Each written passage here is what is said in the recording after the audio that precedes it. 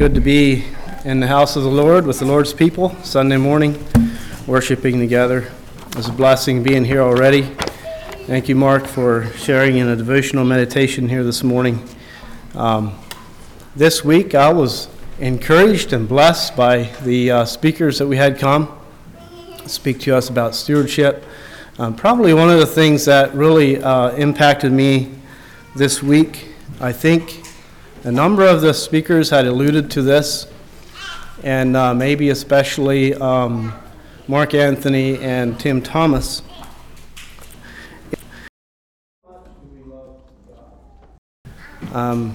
Tim Thomas Mark Anthony, I think, had made the comment that when he is at work, he tries to think about how his boss would like for him to do things.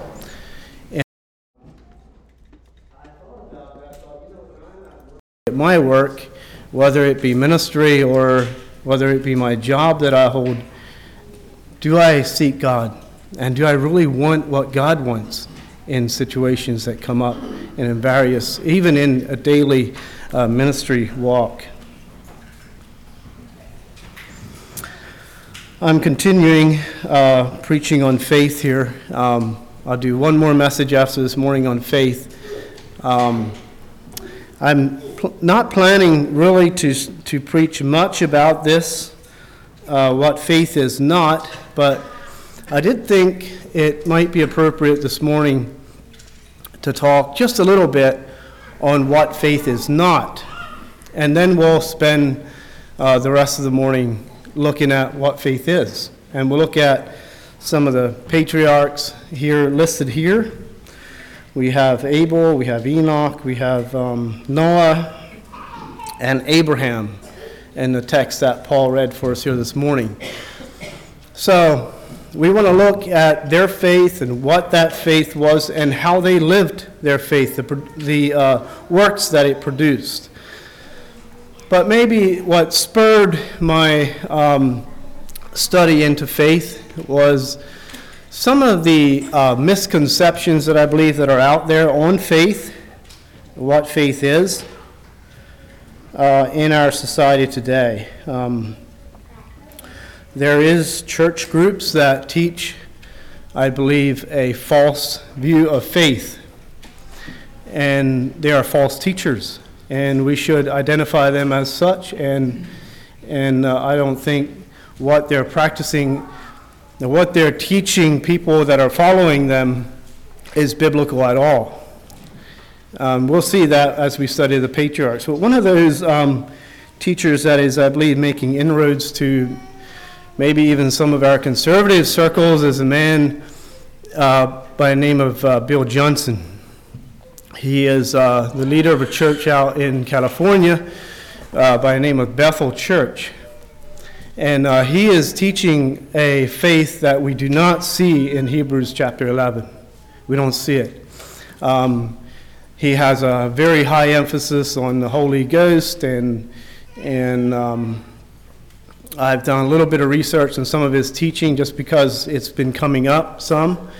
And they have times in their church where they believe they have a certain tunnel or something where people are supposed to go into, and they blow wind through the tunnel and people get drunk in the spirit and things. It's really, really weird things. People lay on the floor, they're flopping around. And basically, if you look at the scene, you would say you have a bunch of intoxicated people laying and flopping around on the floor. And that is a false view of the Holy Ghost. That is not what the Holy Ghost does. The Holy Ghost is a teacher for us. Another thing, and maybe especially this idea of faith, and I don't want to spend too much time on this because it's negative, it is, but I think we do well to be aware of what's around us, because eventually it'll come around. Another thing in this faith movement is faith healing, raising from the dead, some things like that. I was appalled. Recently, my wife's cousin had a child who died a choking accident, and some young people came in late at night, one night during the viewing time, after the viewing was over, came in and tried to raise his child from the dead. And this teaching is coming from the pits of hell. This kind of things is not the faith we see exhibited here in Hebrews chapter 11. And I'm grieved by that. I'm grieved that the parents needed to experience that. But this is the teaching that's coming from Bill Johnson and this Bethel movement out in California. Let's not confuse that with Bethel Church here in Lancaster, but it's out in California, Bill Johnson. Another thing that comes up in this faith practice is these people faith healing is something. And so if you have enough of faith about something in your life, about a situation or about a handicap or whatever it might be, if their teaching is that if you have enough of faith about this and you believe that there can be healing, then he will be healed. Usually the logic is that if there is no healing, then there was a lack of faith somewhere that kept this healing from happening. Again, false doctrine. False doctrine. Not true. It's not the biblical faith that we know in Hebrews chapter 11. So that's faith healing. Another aspect of what they teach many times, and I forget the name of the individual. He owns several jets, I believe, and he flies around, preaches. Koblenz? Is that right, Dave? Kenneth Koblenz. So he's another one of these health, wealth, prosperity teachers. And I'm just going to name the names because I think we should identify them as false prophets, and that's what they are. They're false prophets. If the teaching comes up and you run across it, label it as false prophets. It's false, condemned.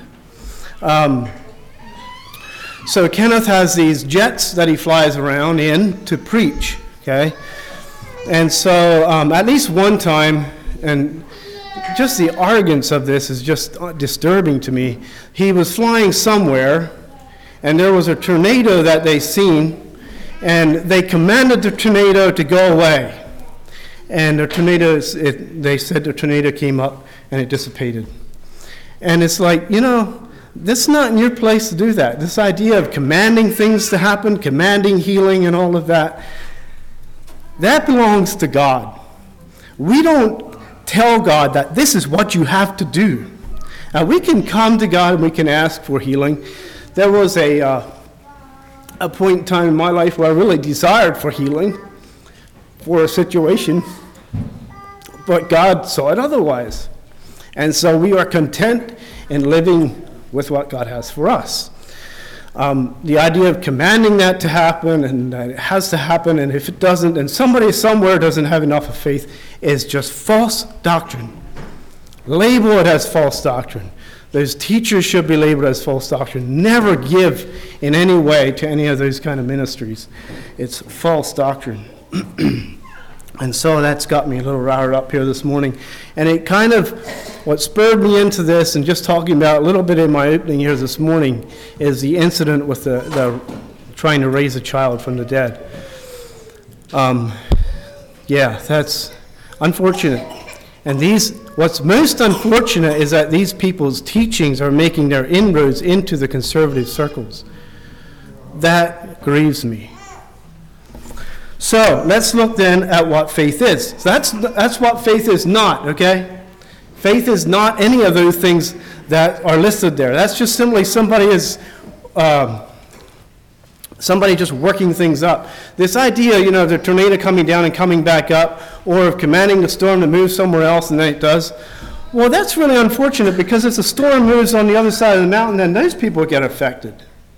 And so the person, whoever's commanding that storm, becomes liable then for the other person that got affected by it. So it's, to say the least, it's just false. It's just false. Faith. So what is faith? Faith is a conviction of the truth of anything. It's a belief or a conviction respecting man's relationship to God and divine things. Generally, the included idea of trust and holy fervor born of faith and joined with it. Relating to God, the conviction that God exists, this is what faith is, and is the creator and ruler of all things, the provider and bestower of eternal salvation through Christ.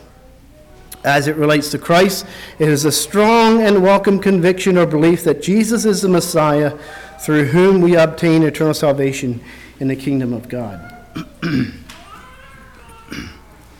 We walk by faith and not by sight.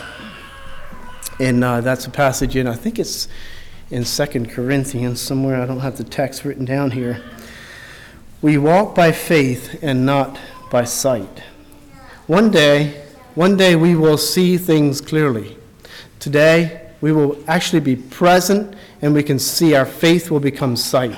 Today, we don't see it yet, but one day we will. Hebrews chapter 10. If you turn in your Bibles, we're going to spend the rest of our time there this morning. Hebrews chapter 10 and chapter 11. At the end of chapter 10, we see the writer here says this. He says, "Now the just shall live by faith. But if any man draw back, my soul shall have no pleasure in him. But we are not of them who draw back unto perdition, but of them that believe to the saving of the soul." Three things I see coming through here. We see the just shall live by faith. And then we see God is displeased with the drawing back. And then in verse 39 he says, "We are not of them who draw back unto perdition." This perdition has the idea of going back into condemnation. We are not of them that go back into perdition, but we believe of the saving of the soul. It's at the root of our faith. So the first character I'd like to look at here this morning is Enoch. Enoch, interesting, was a man of faith. We read very little in Scripture of him. He was, what we know about him is that he was translated. He should not see death. And he was not found in chapter 11, verse 5. By faith, Enoch was translated that he should not see death and was not found because God had translated him, for before his translation he had this testimony. Here is what we know about Enoch, that he was a man of faith. What was it? Anybody? What was it that is written about Enoch that we know he was a man of faith? Please God. Yes. In verse 5, he had this testimony that he pleased God. So the people that were living around Enoch and his neighbors and his family and his friends knew that Enoch pleased God. And by that, they knew he was a man of faith because he pleased God. In verse 6, it goes on, he says, "For without faith it is impossible to please him." He goes on to explain how Enoch's faith, how that Enoch pleased God and how it was that was his faith. "Without faith it is impossible to please him, for he that cometh to God must believe that he is, and that he is a rewarder of them that diligently seek him." He's a rewarder of them that diligently seek him. Next one we see here is Noah. By faith, Noah, being warned of things not seen as yet, moved with fear, prepared an ark to the saving of his house, by the which he condemned the world, and became heir of righteousness, which is by faith. One verse dedicated to Noah. Could probably preach an entire sermon on just this one verse. Noah, here we see, he was warned of God of things not seen, and then here's what Noah did. He was moved with fear in verse 7. He was warned of things not seen as yet, and what I believe that means is that there was no rain prior to this, right? The earth would have had a canopy, and Mel could teach much better on this than I can, but there was no rain. And so the idea of a flood was completely a foreign concept to the people that were living in Noah's time. A flood in a boat. Like, no. But Noah heard from God, and he was moved with fear, and it's what propelled him into action. And, interestingly, Noah went into action. His faith, what he believed about God, moved him to do something. Noah didn't stand there and command a boat to appear. He started, I believe, stick by stick. He went out into the woods and would have cut down trees, and he would have debarked them, and he would have went through the whole process of building this massive boat. Years and years of building. This was Noah's faith. He didn't command something to happen, but rather he believed it, and he went out, and day to day, every day for years and years, he built this ark, went on to build.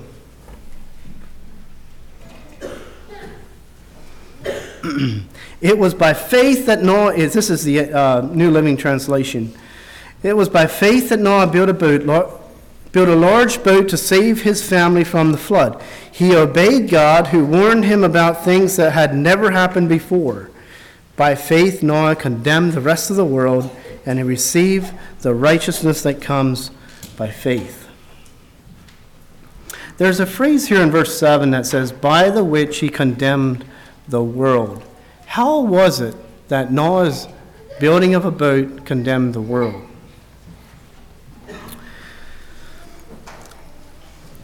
I believe Noah, by building the ark, it unsettled the people that were around him. And in that sense, it condemned them. Because they knew there was a judgment coming. They was preaching about a judgment. And the signs of the boat was a sign of the coming judgment. And the people were able to observe this. But they weren't living it. And so because of that, it condemned their way of living. I believe that's what this is inferring here. His obedience to the command that God had given, it condemned their contempt and their rebellion. Noah's obedience to God's command, it condemned their contempt and rebellion. And they proceeded on to mock him. Isn't that typically what people do who feel condemned? They will mock the other party that's making them feel condemned. Good examples will either convert sinners or condemn them. I believe in our life, an application for us today. Our faith in God, we also need to speak, but the way we live and what we do on a day-to-day basis, what our summer Bible school teachers have been teaching us this week, how we live makes a big impact on the world around us. There is something very convincing in a life of holiness in regard to God. It commends itself to every man's conscience in the sight of God. I've been around business long enough to have experienced some times when people start cursing and all of a sudden they realize maybe they shouldn't be cursing. And not because I said something. Somehow they realize they shouldn't do this. Sometimes maybe we should say something, but many times they can see it by our lives and the way we live.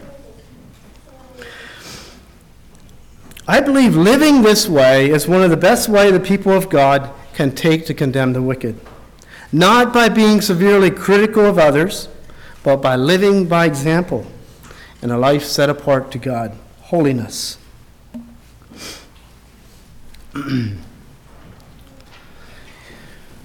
He possessed a true justifying righteousness. We see at the end of verse 7 there, he became heir of the righteousness which is by faith. He became an heir of righteousness. Through his faith, through his belief in God, he became an heir of righteousness. Not that he obtained it by his works, but by his faith he became an heir of righteousness.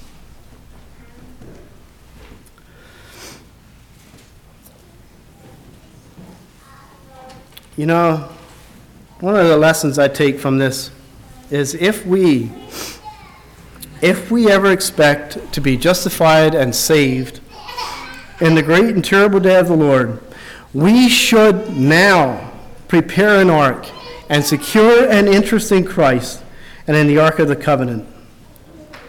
And we should do so speedily before the end of the time comes.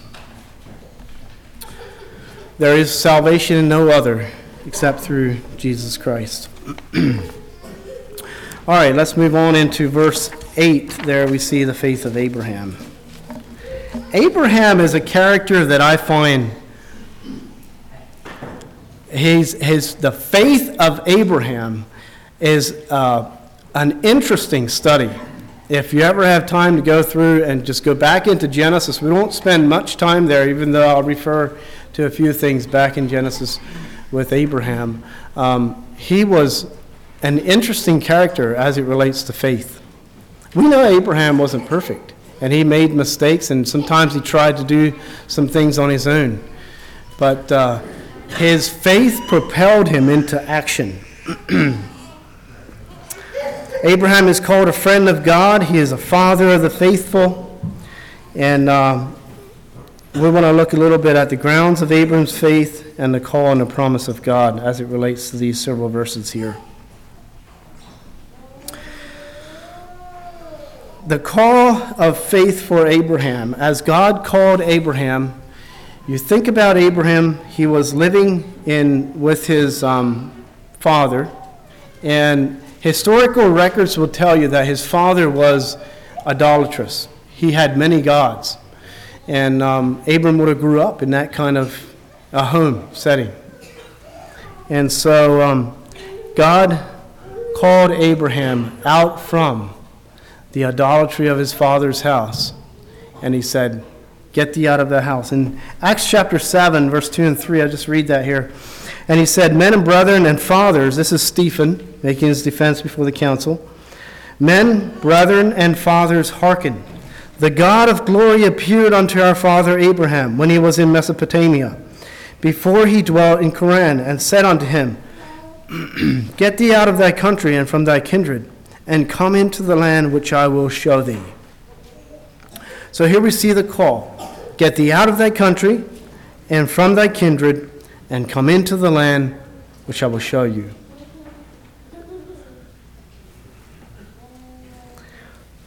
But God, where to? He said, I will show you.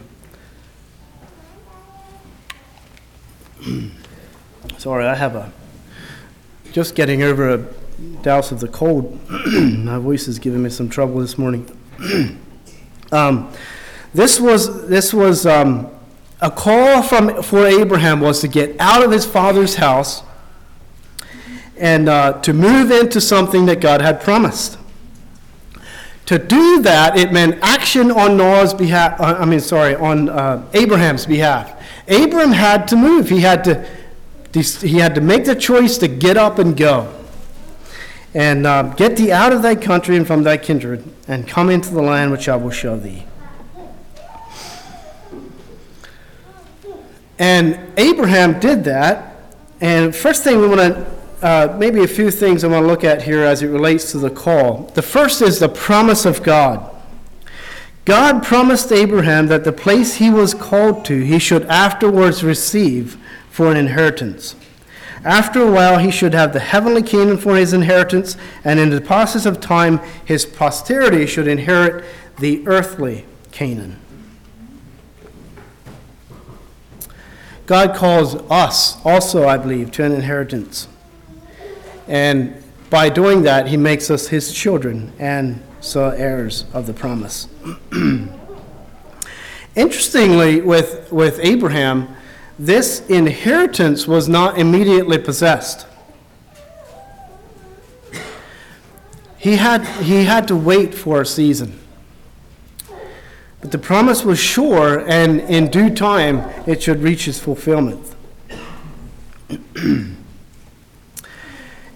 You know, Abraham, when he was called to go, he went. He was obedient.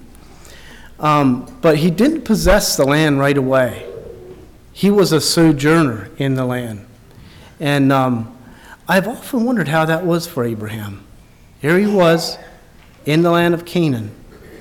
And he knew God had promised him this land. But here he was dwelling in tents and moving from time to time. And this went on for several generations. One of the things we see in the exercise of Abraham's faith is he yielded himself to the call of God. When Abraham was called by God, he yielded himself and he went. In other words, all of his other ambitions were subservient to that call that he had. Even though we know at times he tried to take things in his own hands, but his ambitions were subservient to that call. The other thing we see is he went out not knowing whither he went. He put himself into the hand of God to send him whithersoever he pleased. He subscribed to God's wisdom to direct his footsteps and submitted his will to that of his father. Faith and obedience are due to God. All that are people of this faith resign up their own will and wisdom to the will and wisdom of God. And it really is wise for us to do so. Though we may not always know our way, yet we know our guide. And this is what brings fulfillment into our life, by following after what God has for us. He sojourned in a land of promise. This, I believe, was an exercise of his faith. Observe some of these things as it relates to him sojourning in a land of promise. Canaan is called a land of promise because it was yet only promised, it was not possessed. Abraham lived in Canaan. He lived there even though he was the heir of the land, but he lived there as a sojourner. When he got there, he didn't serve an ejectment. He didn't come and conquer the land, but he simply lived in the land and moved from place to place. He contented himself to live as a stranger, to bear their unkindnesses patiently, to receive favors from them thankfully, and to keep his heart fixed upon his heavenly home, the heavenly Canaan.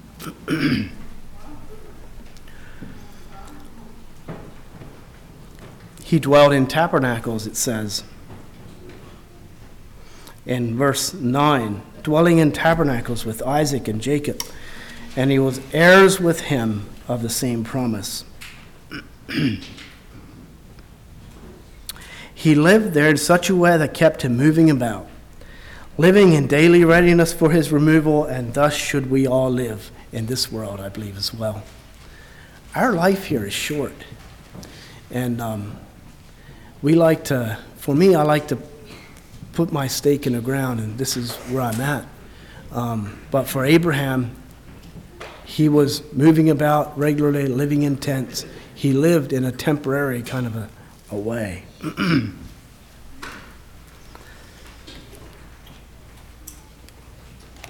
Interestingly, he lived with Isaac and Jacob, and I enjoy these kinds of studies when you look at generations and the overlapping of the generations. Jacob was 15 when Abraham died. And so grandson would have sat on Abram's lap, I'm sure, hearing many stories about God, and about how God was faithful and living and moving about. He would have lived with Abraham. They sojourned together as a family group unit. And that's interesting to think about that.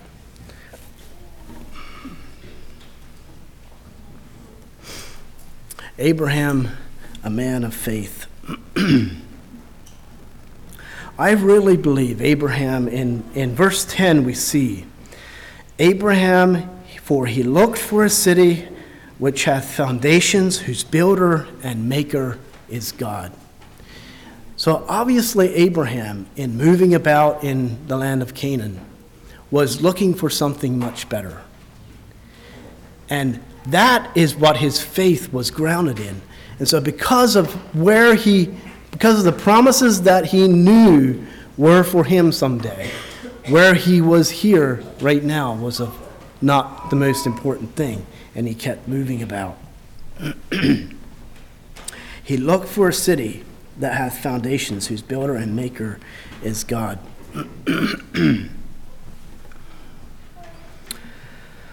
Abraham, it is a city that has foundations, even the immutable purposes and almighty power of God, the infinite goodness and meditation of Jesus Christ, the promises of an everlasting covenant, its own purity and the perfection of its inhabitants. It is a city whose builder and maker is God. You know, one day that is where we will end up in if we persevere in the faith, just as Abraham.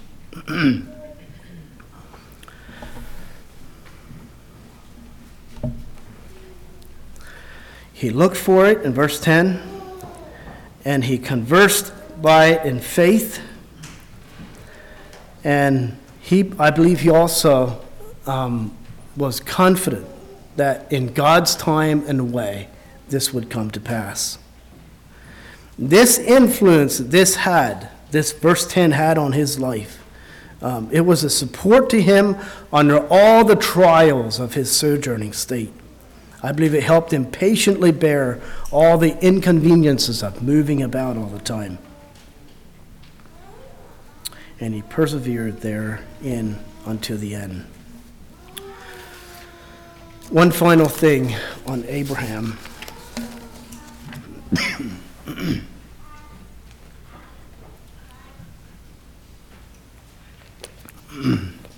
In Hebrews chapter 11, verse 17.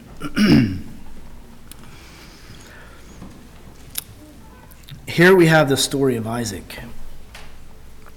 By faith, Abraham, when he was tried, offered up Isaac. And he that had received the promises offered up his only begotten son, of whom it was said that in Isaac shall thy seed be called, accounting that God was able to raise him up, even from the dead, from whence also he received him in a figure. The story of Isaac is found in Genesis chapter 22. And I'd just like to read that story here this morning and make several comments as we go along. Genesis chapter 22.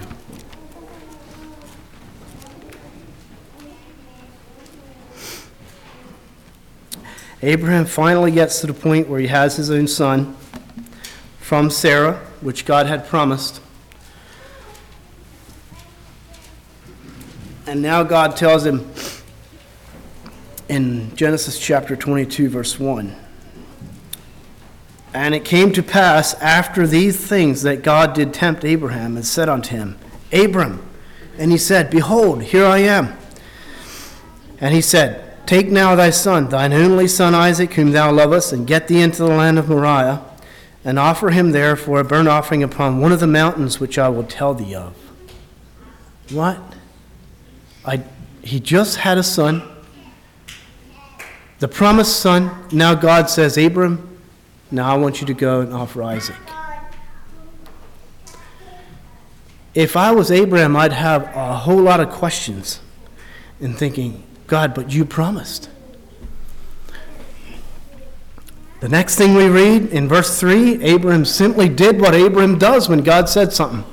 He said, And Abram rose up early in the morning and saddled his ass and took 2 of his young men with him, and Isaac his son, and clave the wood for the burnt offering, and rose up and went unto the place of which God had told him. Then on the 3rd day Abram lifted up his eyes and saw the place afar off. And Abram said unto his young men, Abide ye here with the ass, and I and the lad will go yonder and worship and come again to you. Notice the communication with his servants. Abraham believed God had made a covenant with Abraham. Abraham had split these animals and blood ran down into the ditch, and God went through there, and Abram knew that God was going to keep his end of the covenant. I believe he had faith in that. He believed that, yes, God was going to carry this through. We see that coming through here in this verse. He says this, I and the lad will go yonder and worship and come again unto you. I believe he simply believed that somehow God was going to make this happen where he would come back with his son. He had faith in what God had promised. And Abram took the wood of the burnt offering and laid it upon Isaac his son, and he took the fire in his hand and a knife, and they went both of them together. And Isaac spoke unto Abram his father and said, My father. And he said, Here I am, my son.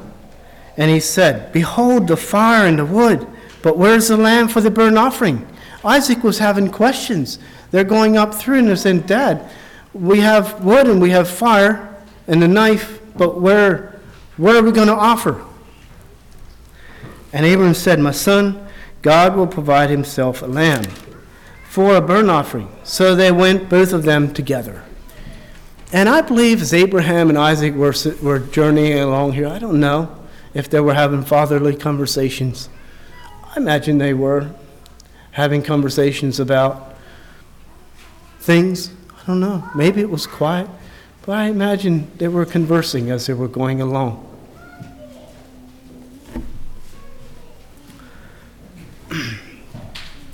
And they came to the place which God had told of him of.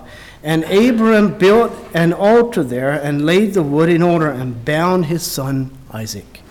Now is when Isaac realizes that, I'm the person that's going to get sacrificed.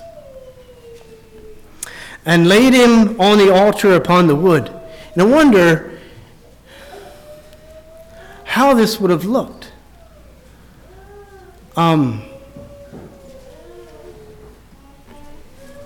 Would have Abram maybe had some conversation with Isaac here? Saying, Isaac, this is what God told me to do. I would imagine that. Scripture doesn't say. But I imagine they had conversation about this. And Isaac laid there on the altar. And here we are, Abram. He's at the moment where he needs to do this. And Abraham stretched forth his hand and took the knife to slay his son. I believe he had the knife in a poised position, ready to slay. This was Abram's faith. Somehow he believed that this was going to happen, and that still he would have his son. And the angel of the Lord called unto him out of heaven and said, Abram, Abram. And he said, Here am I. And he said, Lay not thy hand upon thy lad, neither do thou anything unto him. But now I know, by Abram's action, his faith moved him into action, even the taking of the knife and the slay, getting ready to slay. And he said, for now I know that thou fearest God, seeing thou hast not withheld thy son, thine only son, from me. And then this is where the story ends with Isaac. Then, of course, they saw the ram, and they offered up a ram in place.